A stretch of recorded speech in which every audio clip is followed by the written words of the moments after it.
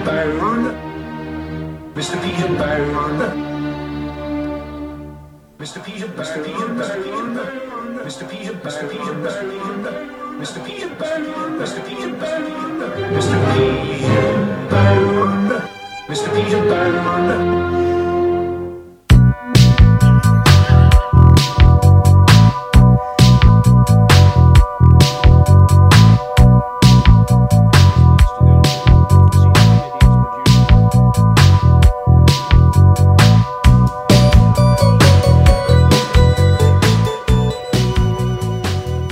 Hello and welcome to the John Berko podcast. I mean, the Technically Speaking podcast. Second week in a row we've started with John Berko. I am Aaron and I am joined by, as always, my good friend Peter. How you doing? It's nice to be on the official John Berko fan podcast. It is. It's really nice. How have you been, Peter? You know, without Berko, no, I'm only kidding. I'm good. I'm really good actually. Good to hear. Had a good weekend. I spent yesterday. Took a day off, so it's getting back into the swing of things on a Tuesday.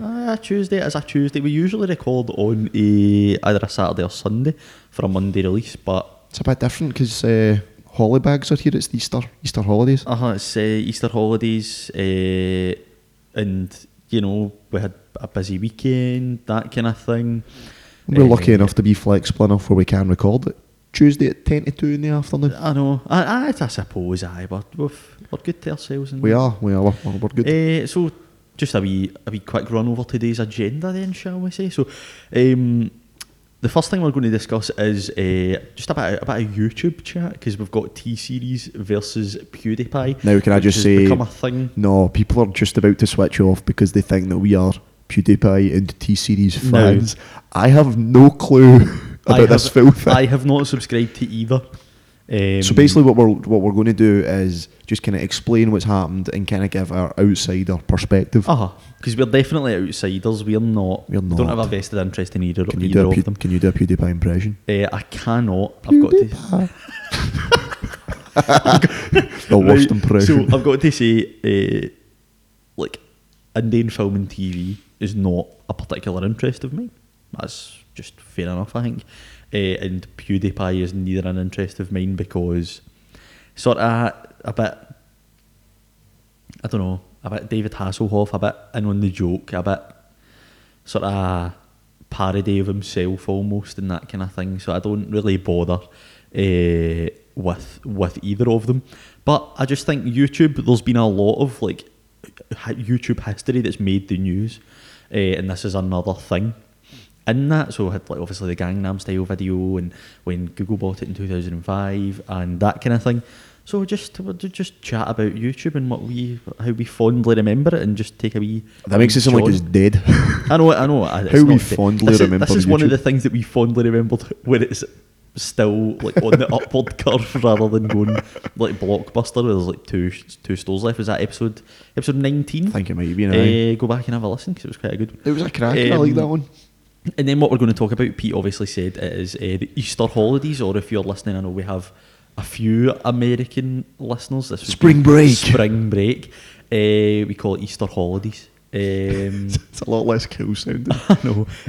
But obviously with holidays coming up, the airline WowAir has just gone out of business. So we're going to talk about that. And, some holiday chat, which is always good. It's always good. So, to kick us off, YouTube, T-Series versus PewDiePie. As Pete said, it's 10 to 2 on a Tuesday afternoon.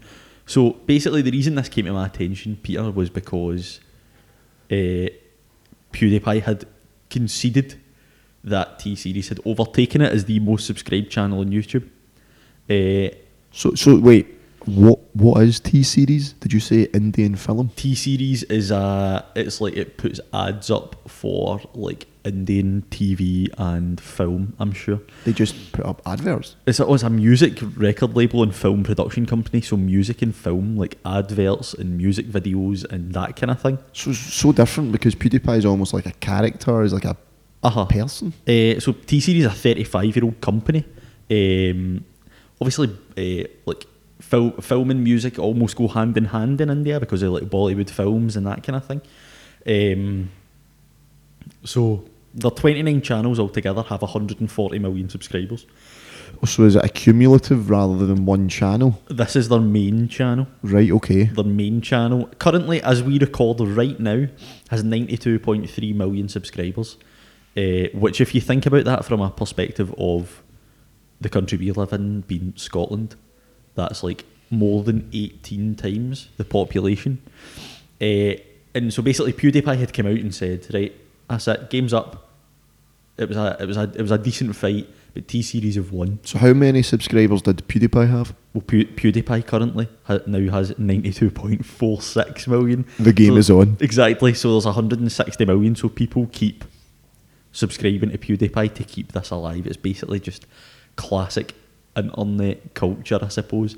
So basically, I don't really have a vested interest in it, but think about that amount of people and the amount of publicity that the two of these are getting out of this. It's quite staggering. Well, I think that's something that we could probably dig into a little bit deeper, maybe with YouTubers that we are a little bit more familiar with, that these YouTubers are now becoming part of culture. What was just a little niche online recording videos is now becoming part of the mainstream. Like KSI guy that there's like fights and stuff like that, man. Well, was that not pay-per-view? It was pay-per-view, man. So you've got like a thing, you've got that kind of thing, and then you've got like, so obviously I'm like doing teaching for those of you who don't know, and one of the things that people keep saying. What was that? That was me going to KSI's profile right. to see how many subscribers he had. That was all. Is that a wee autoplay? It was an autoplay. How many does he have? He's got 20 million. 20 million. 20 million. 20 million. He's going on a tour apparently. My God. He's touring Glasgow. Oh, 29th of May, mate. You need to be there. All the Spice Boys will be there. Wow. So, sorry, that was almost unnecessary. Aye, so basically, where was I? I've totally lost my train of thought with that. I can't even remember what I was saying there, Pete. Do you know that? We were talking about KSI fights. We were talking about how other YouTubers are becoming a bigger part of culture. So, like, I'm obviously doing teaching and stuff, and basically, Great podcast. What I've heard from teachers is that you now get children who, when you ask them what they want to be, so we would have said, like, I don't know, like astronaut, footballer, like I don't know, race driver, that just the usual kind of thing. You now get YouTuber. So what did you want to be when you were growing up? Just total side. I'm curious. Genuinely, I went through. So what kind of age are we talking? Like really young? Whatever. So when I was really young, it was obviously like might I play first team, that kind of thing. Like All the footballer. If it wasn't for the knees, and then. It's a crux at fives level and professional level. Oh my God, you won't believe it. It's the 3G pitch. You see, long term, they absolutely ruin you. So that was when I was younger, and then I went through high school and went through like a load of things. So there was just wanted to do architecture at one point, and then so you did. Graphic communication came along. You did. We won't talk about that. Then I wanted to do accounts because I actually really enjoyed accounts in school. So did I. I actually really enjoyed accounts looking back. I mean, I was a hellishly boring child. But I think accounts was one of those satisfying things that you just kind of worked through it. There was so much to do. And then at the end, if you got it right, it was so satisfying. I can understand like it. a wee profit and loss account, you do your income, that's income and expenditure, but you know what I mean. You get your net profit. You go all the way down. You get your gross profit.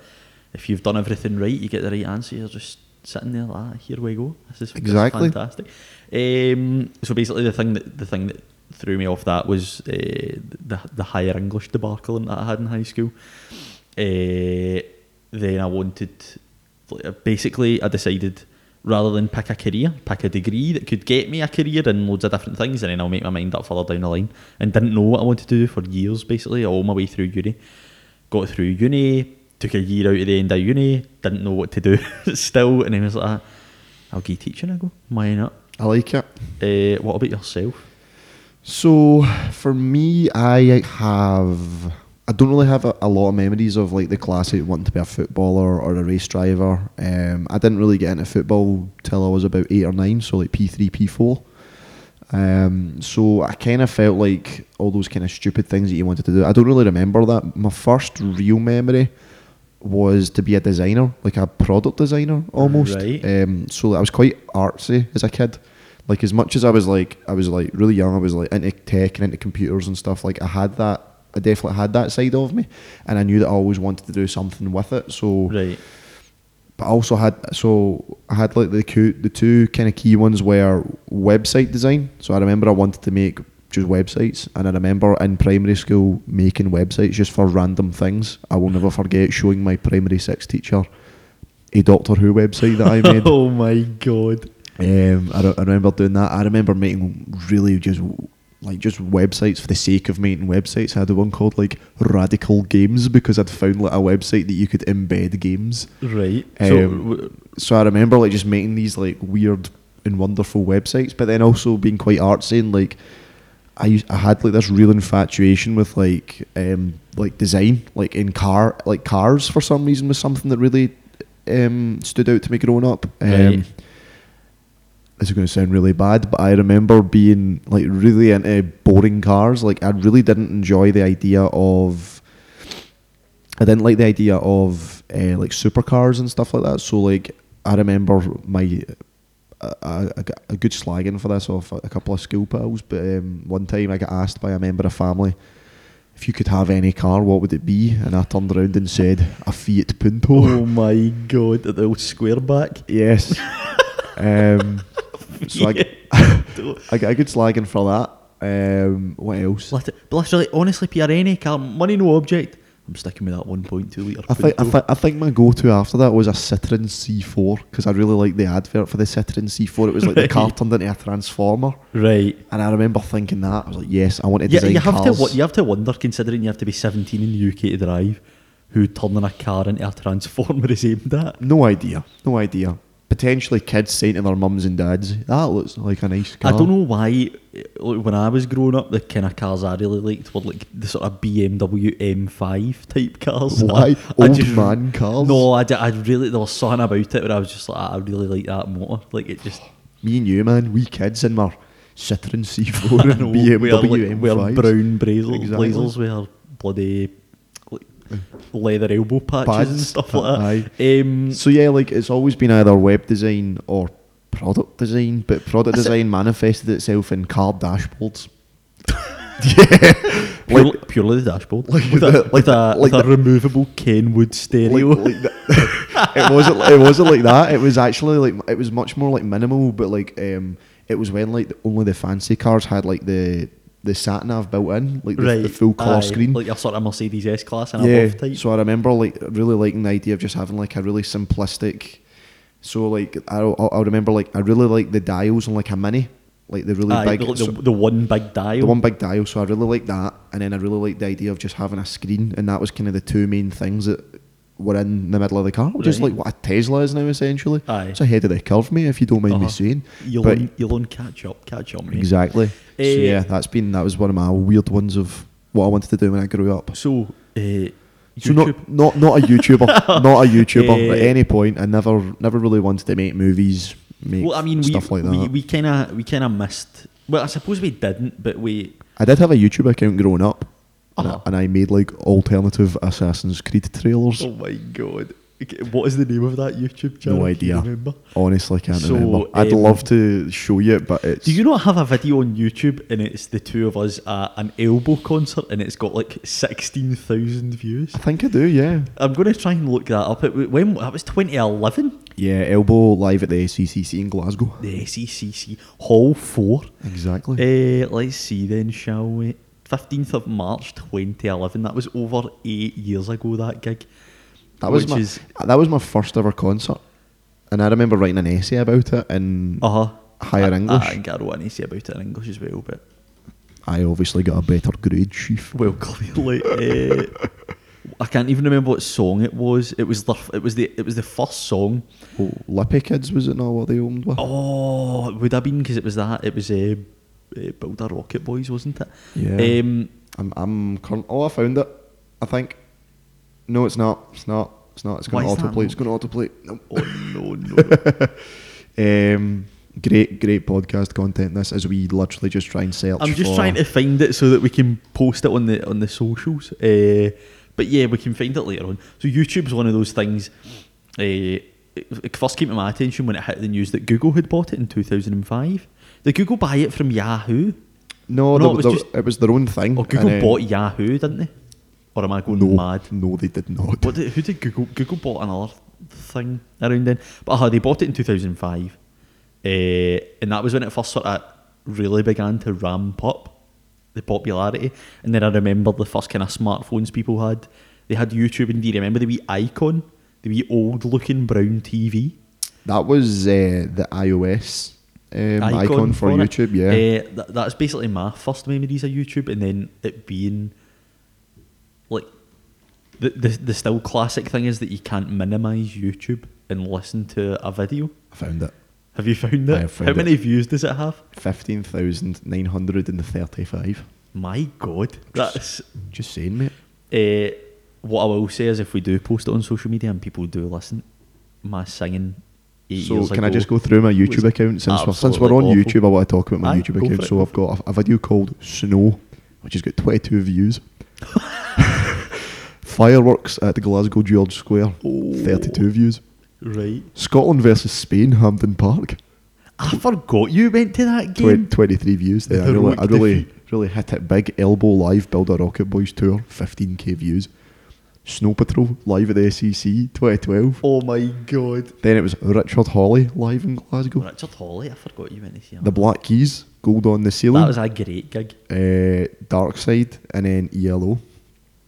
And I get 3.4 thousand. But Elbows was my go-to. That's your biggest hit yet. 15k, mate. It's nearly 16. It's I know. 65 views away. I have one video on my YouTube channel. Oh my God, what is it? I don't even want to read the title Tell of me. it. The title of it is Chris Smith's Viscous Jobby. Oh no, what? No. No, Pete, honestly, it was basically, I took a Snapchat when I was at uni with two guys I went to uni with. And just, do you know that way you just catch a perfect moment on video? If you're going to look it up. I'm currently looking it up. Right. I don't know if I'll ever find it. It's but had 27 views, most of them me. Basically, I put it there Found so it. I could always have it. is it? I'm going to mute it and just watch it on mute. Oh, You can't watch it on mute. The audio is the key. okay. So There's no swearing or anything in it. It's just in bad taste, really. Right, But okay. it is funny. Just play the video. Mike. Maggie Obby's now got more viscous, thankfully. What? Had diarrhea the past few days and it's been rotten. oh wow, I've had diarrhea the past few days. That's been on. So I just want to clarify. How we use YouTube is not how you're meant to use YouTube. No, basically, that was the best video I've ever taken, and I wanted it to be kept somewhere where I could always find it. How funny is that? So that was purely spontaneous, like just caught perfectly. That happened. You'll have met those two guys before, I have, yes. David and Chris. Anyway, Shout out. Shout out to Wavy Dawson and The boys. Chris Smith. So YouTube, I mean, it's still on an upward curve. It's beginning to saturate, I think. See, people have been saying that YouTube's becoming a saturated space for a long time. I think that there is. The bubble will burst as it always Do you does. think so? Definitely. I don't think YouTube's in a bubble. I think certain types of YouTube accounts will have their I peaks and suppose, troughs, aye. but I definitely think that there's still. I still find like random YouTube accounts and they're kind of in this weird niche that I would never have thought. Well, there's definitely room for that, but as you say, like there's certain types. So your FIFA YouTubers has been saturated for a long time. Sort of football on YouTube. It's just all the same content. It's gar content now. It's filled with ads. It's filled with sponsors. It's these personalities trying to make it more about them than the that's actual thing, game. They're not personalities. It's basically YouTube's sort of incarnation, if that's the right word, of Richard Keys and Andy Gray. Just these sort of below par individuals who think they're dynamite when they've got nae patter. And as you say, it's just all about trying to hoard as much money as possible. There's nothing wrong with wanting to make money on YouTube. Oh, I can course, understand it's a course. career, but yeah, because what I think could be really cool is maybe like just to look through people that we subscribe to and just try and sell each other on like some of the random accounts that we've followed. That could be a good shout, but I don't really know. There's nothing I really watch these days where. So, there's, like- there's a few, I suppose. So I know for a fact there's going to be a few people that I'm going to go through that me and you have Both both subscribe. watched to, at least in a previous So capacity. what I must also say is there's a lot. I'm not going to go through all of them. I'm just going to go through like the ones that I think I'm are going to pick the better ones. worth discussing. So like abroad in Japan, Abroad in Japan's a good subscribe. I like him. he is Chris Broad. Guy basically lives in Japan. Uh-huh. I found out about him because he had this viral video of him getting woken up by a North Korean missile test. Was that the first time you heard of Abroad That in was the Japan? first time I So heard I'd heard about of it before, obviously. I mean, I think I bring this up every episode. I went to Japan last summer. Mate, did you go to Japan? Once.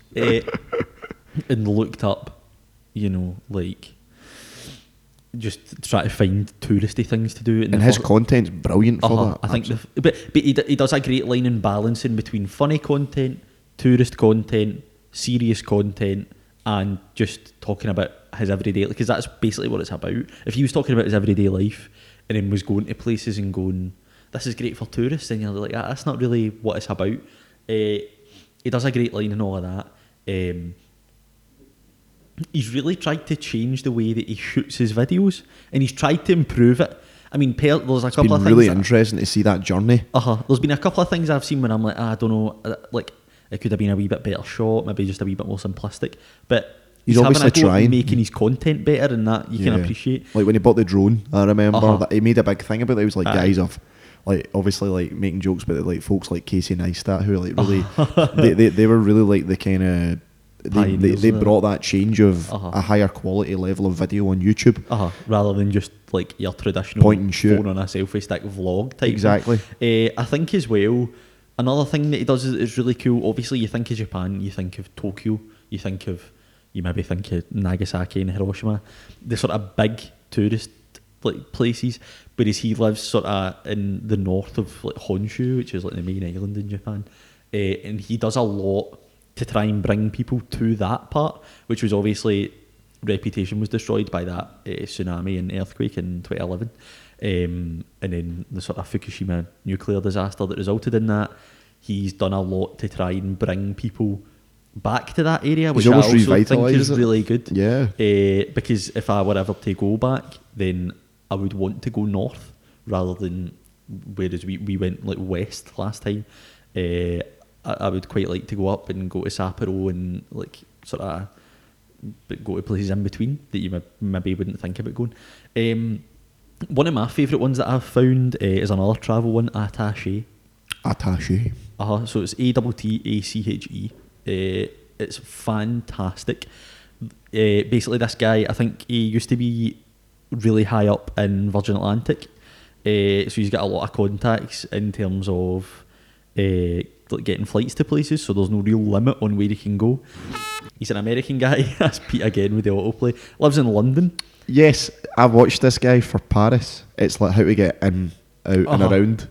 Is that so like his? That's his wee catchphrase, but he's sort of changed up again. He's changed up the way that he does his videos. So I mean, he's done one in Sapporo, Mexico City, Seattle, Zurich, Budapest, Oslo, Osaka, St. Petersburg, Cape Town, like everywhere. Beirut, he's even done.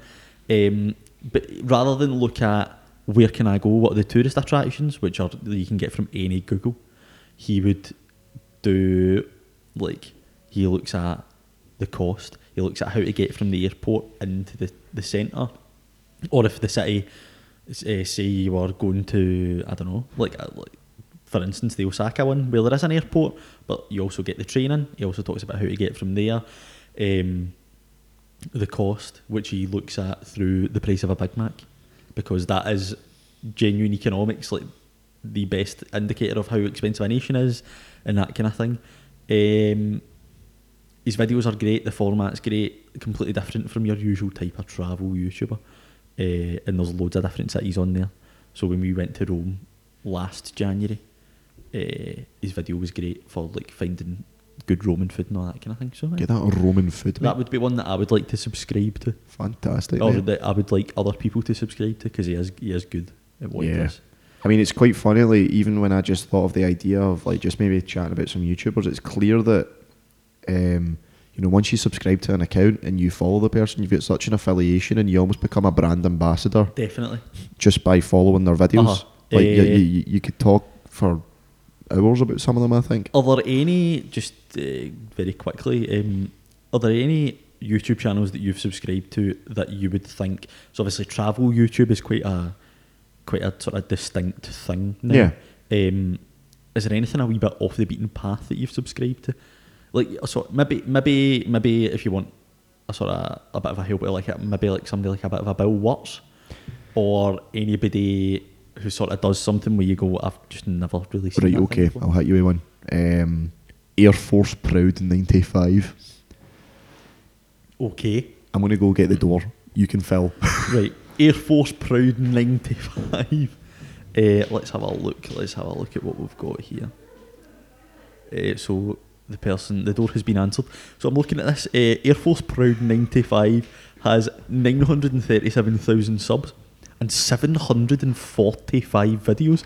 Now, Right, I'm back. Sorry about that. it looks like a flight simulator channel. Yep. That is very niche. So this guy that runs it, I think he's our age, 95, and Right. he's a he's a my pilot, God. like he's a pilot in training. But what he does is he makes, like, he just uses Flight Simulator X or Flight Simulator 10 or whatever it's called, to crash planes. but not to crash planes. Like, sometimes, like, he'll go in and he'll pretend, like, because there's people that play Flight Simulator, like, realistically, Uh-huh. and they'll, like, use like Like- the actual like air their own- traffic control language Uh-huh. and all that stuff, and it's so funny because, like, folk are on there, like, they kind of know what they're talking about. Then he's an actual pilot, and he's like he'll pretend to be air traffic control, and he's like, right, you need to come in from 28R and all that stuff, and So they're like, basically just trolls them uh-huh. because he's an actual He's pilot. a real pilot. Yeah. So he makes other people crash on a flight simulator game. Yeah, basically. but like, just the stuff you can do in Flight Simulator, like, he'll be doing a thing where he'll be like, right, it's alright if I join you in your airplane, and he goes, great. And he'll What? go, And then he'll just like ram the thing into the ground. No. What he'll do, Billy, it'd be a shame if engine 2 just turned off and then turns it off. And he's like, right, let's see what we can do here, and then tries just Tries to talk people through landing it. Aye. So, what platform is this game played on? PC. It's PC? Steam.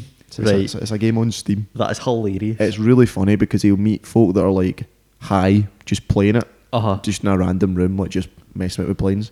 And he's like, welcome to Atlanta Air Traffic Control. What's your plans for today? Oh my god. And they're like, to fly about. So, It's a really funny account. one of mine that has 2 million subscribers is Oversimplified. I think I've spoken to you I about like this channel before. Oversimplified. It's a great channel. Basically, it's sort of about wars, Yes. but he They've not over- got that many videos. They don't. Like That's one of the 12, things. 15? I think the animations the guy does takes him quite a while. Similar to Bill Watts, I'm going to guess. So he's got 2 million subs off of 12 videos. Says it all. And he's also had sponsorship for a lot of them already as Uh-huh, well. Like definitely. Skillshare, I think, or Squarespace. I think both. I mean, Squarespace will sponsor. I mean, but I They'd think we're the sponsor us. only podcast that have never been sponsored by Squarespace. That's a really good one. Just Oversimplified, all one word. Can I hit you another? Can I? Go for it. Bon Appetit. Bon appetit. Have you ever heard of I'm Bon assuming this is Appetit? a food. Yes. So they have a series called what's it? I'll find it.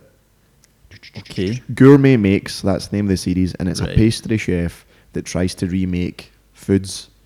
So, like, a pastry chef tries to make Pringles.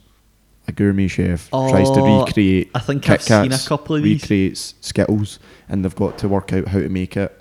Some of in a BuzzFeed kitchen. stuff on YouTube's quite good in terms of food. Aye. Like they see their one and it's a coffee expert tries coffee. Yes. It's a great video. Yes. But But yeah, these also, Bon Appetit ones, brilliant. I subscribed to Crofts the other day. yeah. It's so funny. Give me that doggo content. That popper. Some of them are binging with Babish. hilarious. Some of them are so funny. Hilarious dog takes a dump on TV. Crofts 2012 bloopers. Like, that is the kind of thing you get. That's the content you're there for. First Wee Feast. You ever watched First Wee Feast? No. That is another food account, but they do the show Hot Ones Right. And that's where they get celebrities on, and they have to eat the hot wings, and it gets progressively hotter, right, okay. and then it's all about Okay. kind of bringing the barriers down and interviewing them and giving them really good questions that they would normally be quite guarded about, but because they're having the spiciest hot wings that you can get, you know, their reactions tend to be totally different. I love that. Okay. Veritasium's a good one. It's kind of like That's like Vsauce, Vsauce. but But makes videos still. but it still gives people free content. Jim Browning. I like Jim Browning. What does he do? What's his? His thing is catching scammers online. Right. So he's an Irish guy, and he basically manages to these fake technical support people that just con folk. Right. He's all about Taking the trying mick to out of bam them up, but also trying to get into their systems, and if they make a mistake, he takes advantage. Right. He's almost like a bit of a hero. Like he'll get into John folks' Browning. Jim Browning. Yeah. Right. And he'll get into people's systems, and then he'll find the victims and let them know. Ah, right. Okay. And make sure That's quite good. Yeah. So there's plenty out there, I think, with YouTube. That's been over half an hour we've been chatting about that. So I think we'll wrap this wee bit up, and then after this very short break, we shall talk about Huawei and travel and that kind of thing. Just to say, Wow Air, not Huawei, which is what I thought you kept on right. saying at the Wow start. Air. Wow Air. Okay. Right, we're back in a wee second.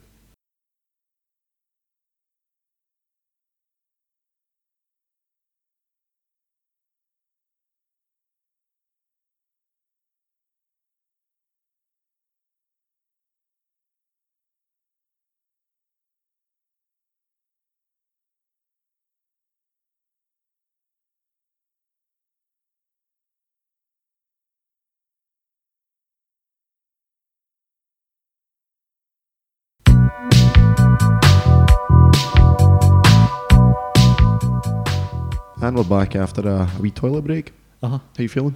Good. Fresh? Refreshed. As a indeed. daisy? Maybe not as a daisy. You Right, know. okay then, moving on. Maybe a daffodil. First half we spoke about YouTube. We touched on sort of attaché abroad in Japan travel YouTube, which was a wee market that has been growing quite considerably over the past wee while. One market that has not been growing has been budget airlines. It's been in massive decline over the past like a couple of years. Well, it had such a boom. It did. And now it it's sort of start of this decade, I would say, it sort of really picked up. Seriously, I think the market has changed a lot. Because of the financial crash. But the latest company to go out of business is Wow Air. Aye. So the reason that we thought we'd kind of talk about this is Easter holidays, Spring break. I'm taking a wee trip away over the Easter holidays. I've not been on holiday since. Well, abroad I've not been since I went to Lisbon, which was last year. So that's been a fair wee chunk of time. That has been a while, It's been a while, yeah. It's the perks of running a business. So I've finally scraped enough money together, so I'm away for just about a week. But yeah, I think what when we think about what we want to talk about in this podcast, we look at different industries and technology, and I've almost got like my own wee way of working in terms of booking a holiday. Okay. Like what I'll do is I'll go into, there's an app called Kiwi, and you can say, I want to fly from Glasgow/Edinburgh to anywhere on these particular dates, and it just tells you, show me what you've got. Aye. And it goes across all the airlines, it goes across everything. It's a bit cheaper in terms of price than Skyscanner, which I find to be, and also when I first discovered Kiwi, Skyscanner didn't have an anywhere option. They've now built in an anywhere option. Yes. But I'm just kind of loyal. I'm loyal to Kiwi now. Kiwi. Exactly. Okay. Is Kiwi a company from New Zealand? I don't know. They're a massive company though. They're absolutely insanely big. I know that Wow Air were an Icelandic company. They were. So I've looked it up. Since 2017, so bear in mind 2019 is just over 3 months old, 11 airline companies have gone out of business. From Monarch. Do you remember Monarch Airline? Yeah. Air Berlin. Then we've got one that, I've never heard of half of these. Cobalt Air, Skywork, Germania, Fly BMI and Wow Air. But were all of those companies budget? Because I would sometimes have always considered some of them almost like they were trying to vie for a EasyJet Plus option, like they were trying to go for the extra value, but it's not quite. I would still class that as a budget airline. Ryanair reported a quarterly loss last month, the first since March 2014. So there's a lot happening in that regard. Why do you think that's happening? Do you think it's a rising cost of fuel? I know that's been cited for a lot of I think companies. that could be cited. I think also when you have companies like, so basically the two budget airlines that everybody thinks about, proper budget airlines, are Ryanair and Norwegian.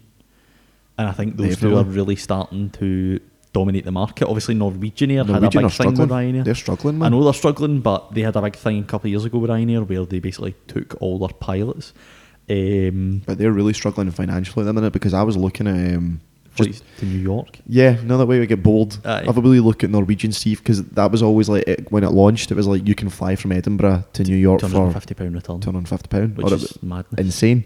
So I was like, I'll go on, and you know the way it's now that way where it's about 210 for a single. So you're talking at least 420, 450, and that's when you're booking ages in advance. So it's nowhere near the same value. Definitely. But I thought that might have been due to the rising cost of fuel, potentially just due to the fact that they're struggling for money. Are they just having to charge more? What do you think is the cause of all these companies going out of business? It's definitely part of it. I also think that, as I said, you've got those, Norwegian Air, if you think about it, are one of the biggest. They're one of the first ones that come to your mind when you think about budget airline, and they're struggling. So if a company like that is struggling, think how all these other companies must be doing. I think that is part of it. I think governments, I don't really know how much governments are trying to do to cut down on pollution after the whole Paris Agreement. That could be a factor. I also think, as I said, just like people now that we're coming out of that economic, for certain people it's still really struggling, obviously, and that will forever be the case. But for a lot of people, they're starting to maybe get a wee bit more disposable income, so maybe would now rather fly a wee bit of a better airline. 'Cause I'm not going to lie, I've flown Ryanair a few times and it has been dreadful. See, I'm actually quite the opposite. I've flown with Ryanair quite a few times and I've never had any issues. I've never had an issue. I've had a few issues. There's been so obviously that I mentioned that I went to Rome. The flight out there had to be pushed back a day because of the whole Norwegian Air thing. So that meant that we were only in Rome for like 36 hours. There was within the same holiday when we were flying back. So we flew from Rome to Prague in the Czech Republic, or Czechia as it's now known. Is it not Czechia? I thought you said it like that. Is it Czechia? Just because it's the Czech Republic, I just assumed it would be Czechia, but whatever. When we were flying back from Prague, basically there were two queues to get your hand luggage checked, tagged.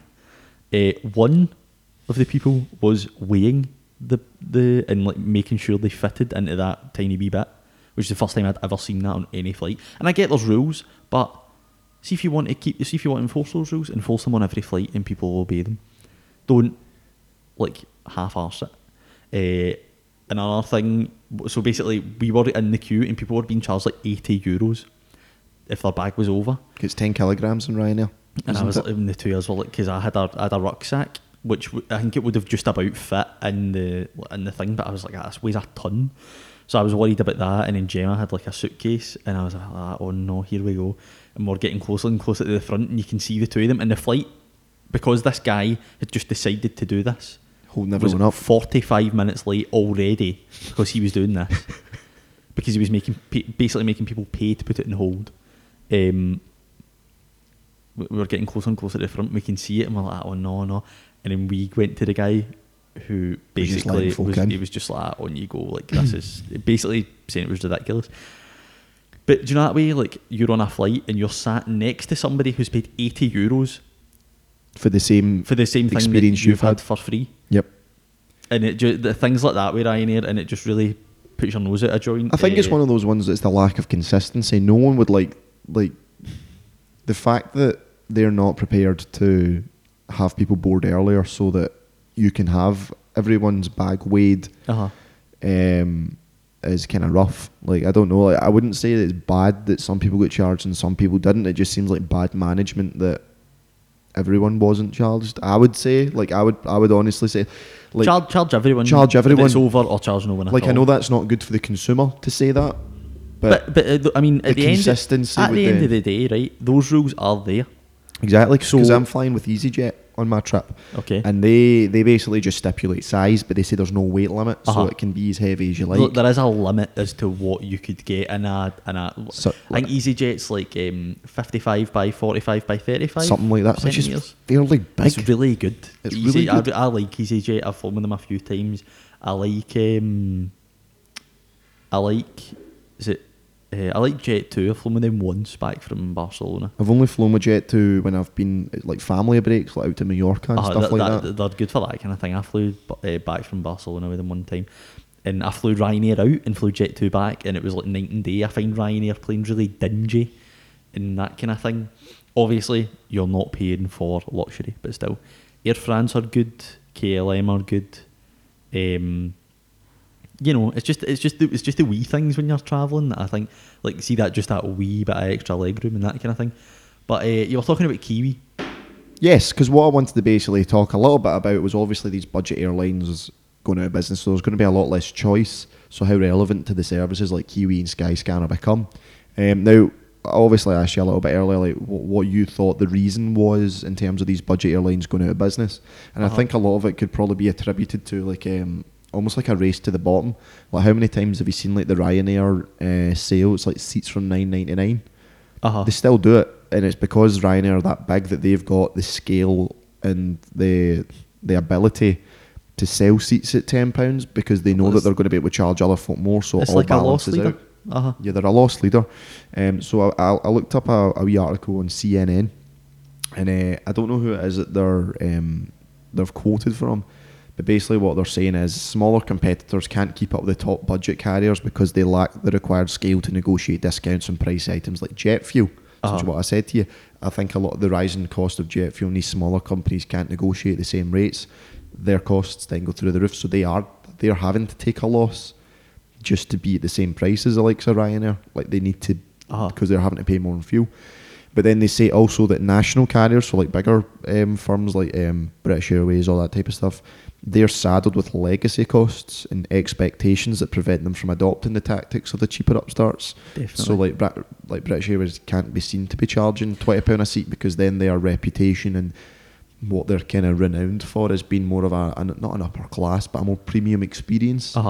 It almost just dilutes that, and they don't want to be seen. What you could do is you could have.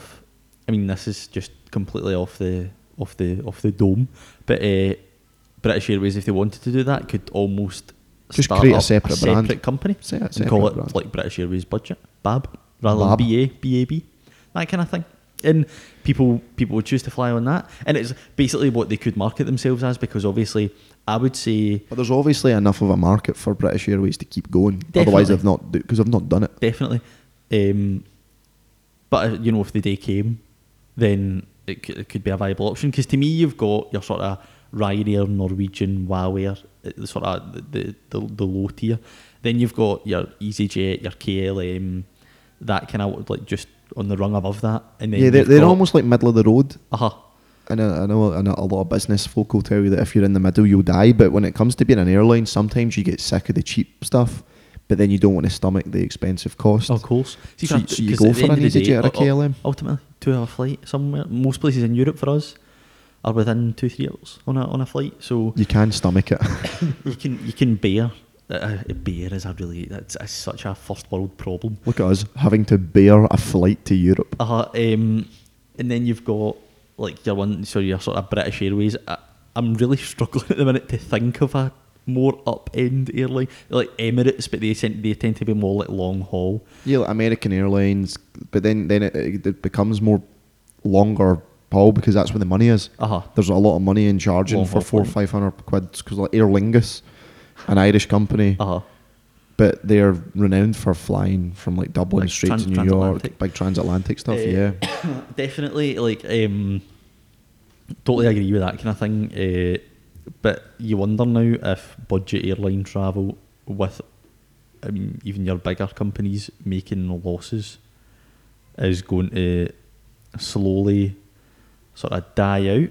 Could well do. I think certain companies might be a bit too big to die. Your sort of Ryanairs and stuff like that. But you never know what could happen. Like, I think it's just kind of, it's never encouraging to see companies or industries consolidating. You want to have competition. You want to be able to have people who can disrupt the industry, and you don't, with companies like Huawei and such going out of business, it almost gives Ryanair a monopoly on that kind of budget airline. So they're just going to capture that full market. Anyone who's just price conscious looking to travel, the only real place you're going to be able to go is Ryanair, unless EasyJet have got a sale. Like it becomes that at a point now.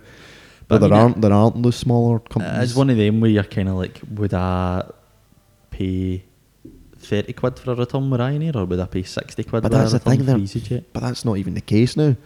You're starting to find that a return with Ryanair's about 100 quid, but then EasyJet's 170, 180. Prices are higher, I think. Well, I've just went on there, on Skyscanner, and like picked somewhere that has like a low price. Edinburgh to Bordeaux. Lovely. Lovely Sounds like a part of nice the wee trip. South of France. Yeah. 25th to the 28th of May for £46 return. It's brilliant. You can't complain. You cannot complain, but let's see what the airline is. That's that's what Skyscanner does quite well. And of course, it's Ryanair. It's Ryanair. Because they it's just going to hold Ryanair. that market. Always Ryanair. Another one I see quite a lot is Vueling. Vueling, yes. Vueling They're is one. Spanish, I think. I think they're Spanish or Portuguese. But then, They're brilliant as well. but yeah, Ryanair for short haul. Well, Vueling for short haul as well, but they just don't have many locations in Scotland. That's not at the all. main issue, is that there's a lot of other budget airlines that, you know, we might have many listeners shouting at their phone right now going, what about this airline? But it becomes a bubble, because if there's no other budget airlines near where you live, I think especially with the UK being an island nation, exactly, kind of rules that out. totally, But Ryanair are the one. Ryanair was Irish. yeah. It's easy for them to start local and build out from there. I'm actually really tempted by that. Are you going to do it? Can we have a live podcast purchase? Come on, do it. No. I mean, No? because I've still got that. I've still got the Airbnb voucher to use, You so do? that would be free digs. Do And it. then I've got to see what the 25th to 28th of May, that's the... it's prime time. That's the day after my course's closing ceremony. Oh, so you'd be free at that I'd be point? free as a bird. Aaron, do it. Let's just see the Bordeaux experiences on Airbnb. This I can't believe this has turned into this. But we'll go for the dates. We'll see what we've got. So we'll go 25th to 27th. 25th to 28th, is it not? Don't you shorten your sell out in a day here? No, but the flight's too early that you wouldn't Oh. be able to get any experiences done. Got you. Bordeaux Best Bakeries in History Tour, €26 per person. Walk around the market and aperitif time. Authentic French cooking at home. Bordeaux by e-scooter. Some of these are really weird. e-scooters, man, yes. But there's nothing that singles you out as a tourist Then kicking more. about in an e-scooter.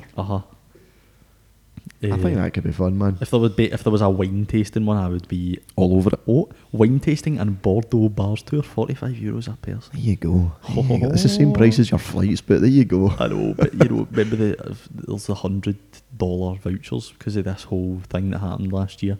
Right, so fill the folk in.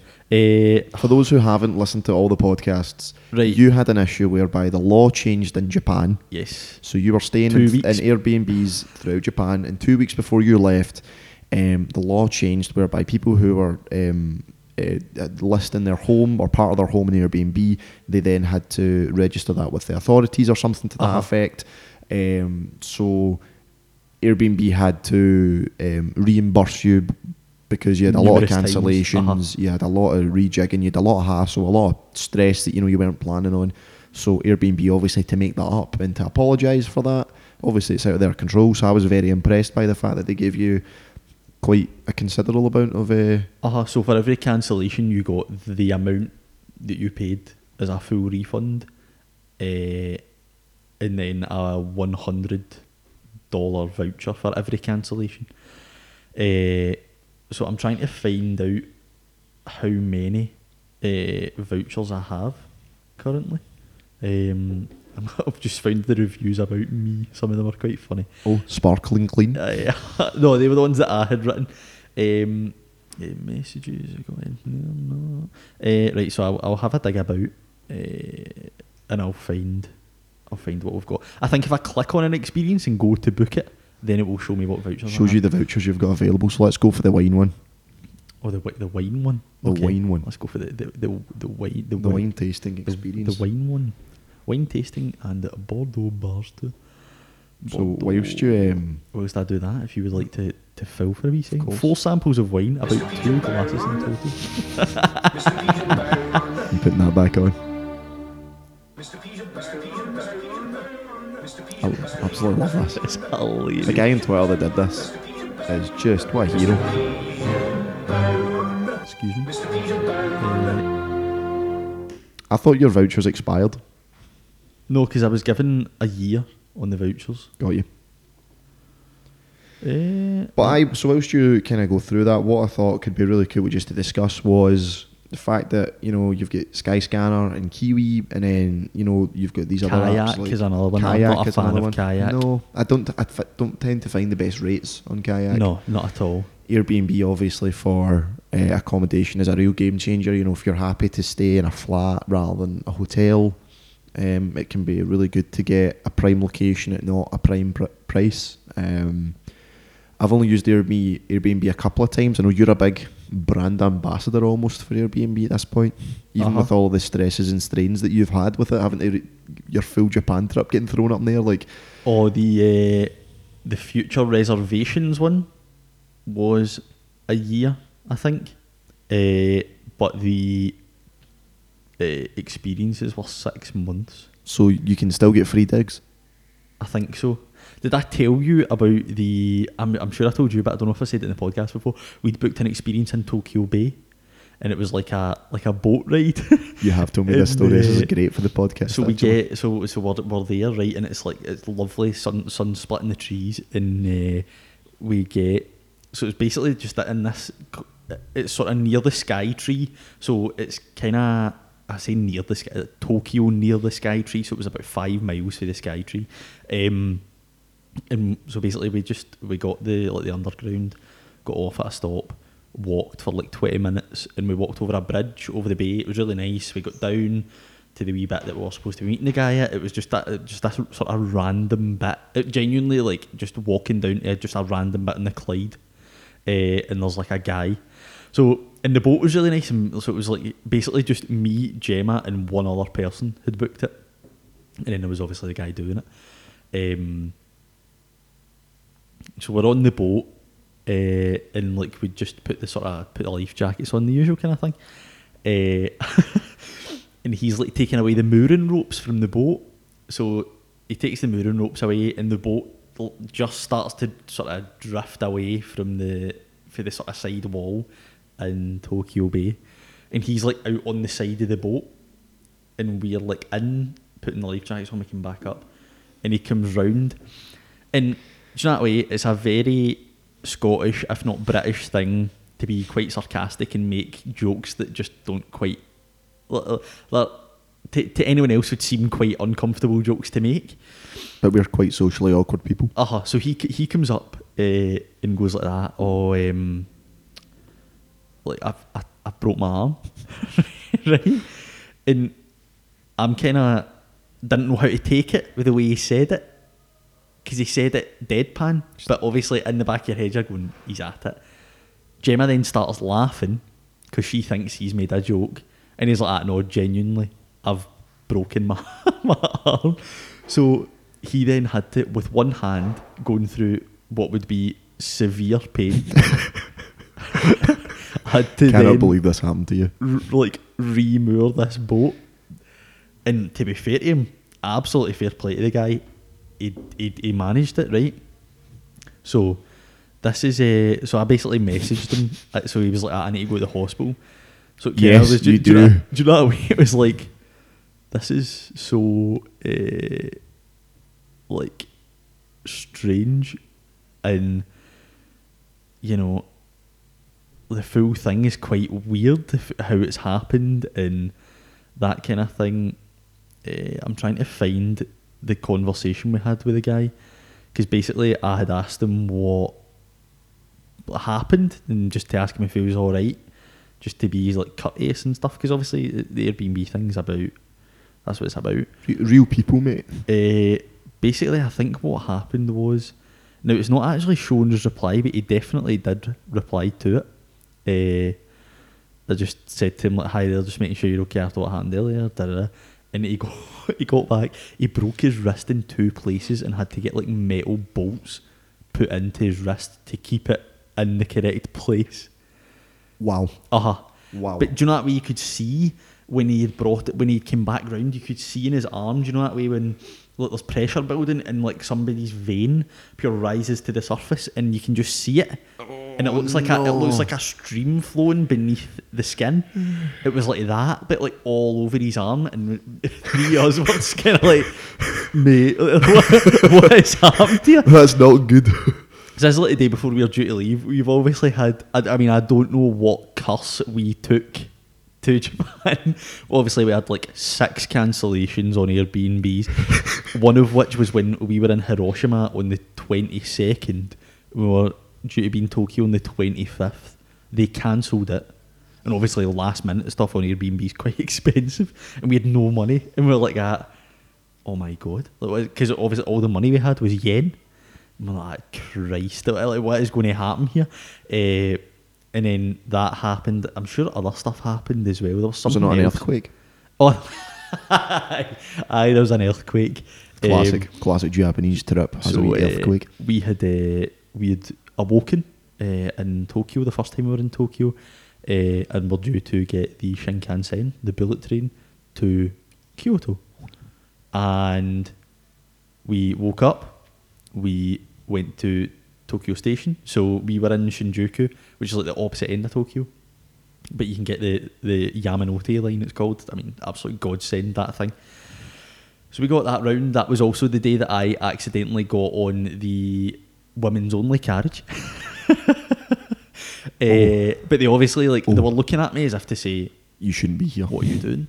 And then it took me like 4 stops to realise, and I was like, alright, I need to go here, I'm not staying here, because obviously after a while they're just kind of like, oh, it's just a tourist, just an idiot. So I was like, alright, I'll move through to the next carriage, because it was like, the carriage was like pink.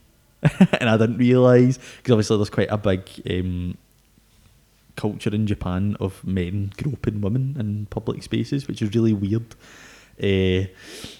But you know, I did my bit. I moved away, and then we got off at Tokyo Station, which is a lovely train station. It's modelled on Amsterdam Central for anybody who's ever been there, so it looks European. We got off at Tokyo Station, and the queues for the bullet train tickets were huge. And do you know that way? It was like, this is 12 in the day. Why is the queues this big? And then on the TV screen, like, it came up, and we're looking at it, and it showed like all this destruction. So I then went on my phone and looked it up, and it was like magnitude 7 earthquake hits Kansai region, and I was like, well, alright. Jim was like, where are we going? I was like, Kansai region. Oh like, no, 50 miles from the epicentre of the earthquake. Oh my God. And then that must have been a panic. So it was a panic, because I'd also looked into the travel insurance, and earthquake was not covered. You've been absolutely done going to Japan without earthquake cover. Stung, right? And because obviously, I mean, naive of me, presumed that you would be covered in event of a natural disaster. That seems like a human thing to do, but no. But you know, we eventually got a train. We were supposed to get to Kyoto for 3.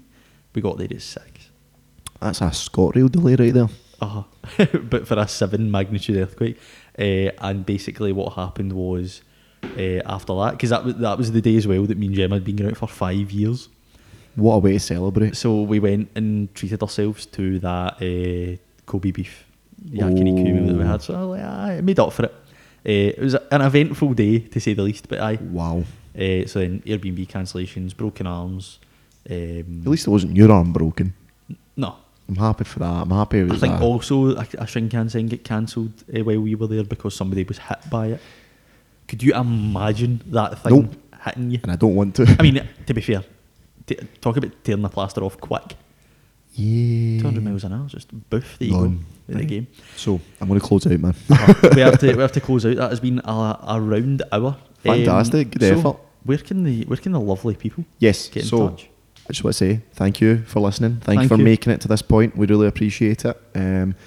If you want to get in touch, if you want to let us know about any weird niche YouTubers, I think you can get by the way we've spoken about YouTubers, as we're not watching Logan Paul and all that nonsense. No, We like the kind of wee niche weird stuff. So for sure, send us some recommendations. If there's a budget airline that's in your country that we didn't mention, and you know if they're just tearing the market up, let us know. I'm very curious to see what different airlines there are out there that maybe people like me and you just don't see, like because we're always flying mainland from Europe ones. Glasgow and Edinburgh, you know. Aye. And you know, if you've got any other questions or anything about just tech and culture in general, we'd love to hear and potentially discuss what's on your mind. So you can get in touch on social media. We're on Facebook, Twitter and Instagram at technicallypod. And we have a lovely email address, hello@technicallypod.co.uk. And to close out, if you're extremely brave and like talking, if you download the Anchor app, that's who we use to make our podcast. They've got a really cool voicemail feature where you can just leave a message. We're able to play it in the podcast. And it's a really good way for us to kind of bring folk in for discussion without them having to write out a lengthy email. Just Definitely. say what's on your mind and go for it. Exactly. And we will perhaps play it out. So, one thing I want to say before it goes well is, Peter, enjoy your holiday.